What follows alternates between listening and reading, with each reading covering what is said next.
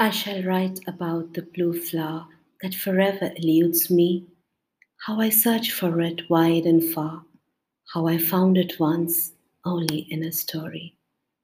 In a tale that felt real for a while, a queen who looked a lot like me held the blue flower close to her and was as happy as she could possibly be.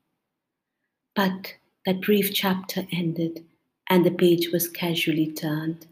My blue flower soon faded. The delicate petals fell one by one. A hope ensconced in a mirage. 'Twas a dream within a dream. It encompassed the colors of the sky, the magic of the ethereal moonbeam. Can you blame my foolish heart for desiring such a beautiful thing? Even in this wintry landscape, yearning for the promise of spring.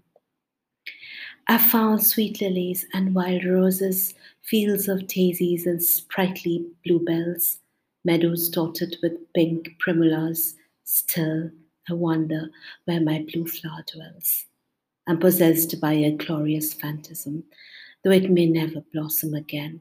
It is a force of habit now, an urge unheeded by pleasure or pain. Not everything can be grasped, not everything is meant to be. The search for my blue flower is perhaps the perfect romance, my stormful destiny.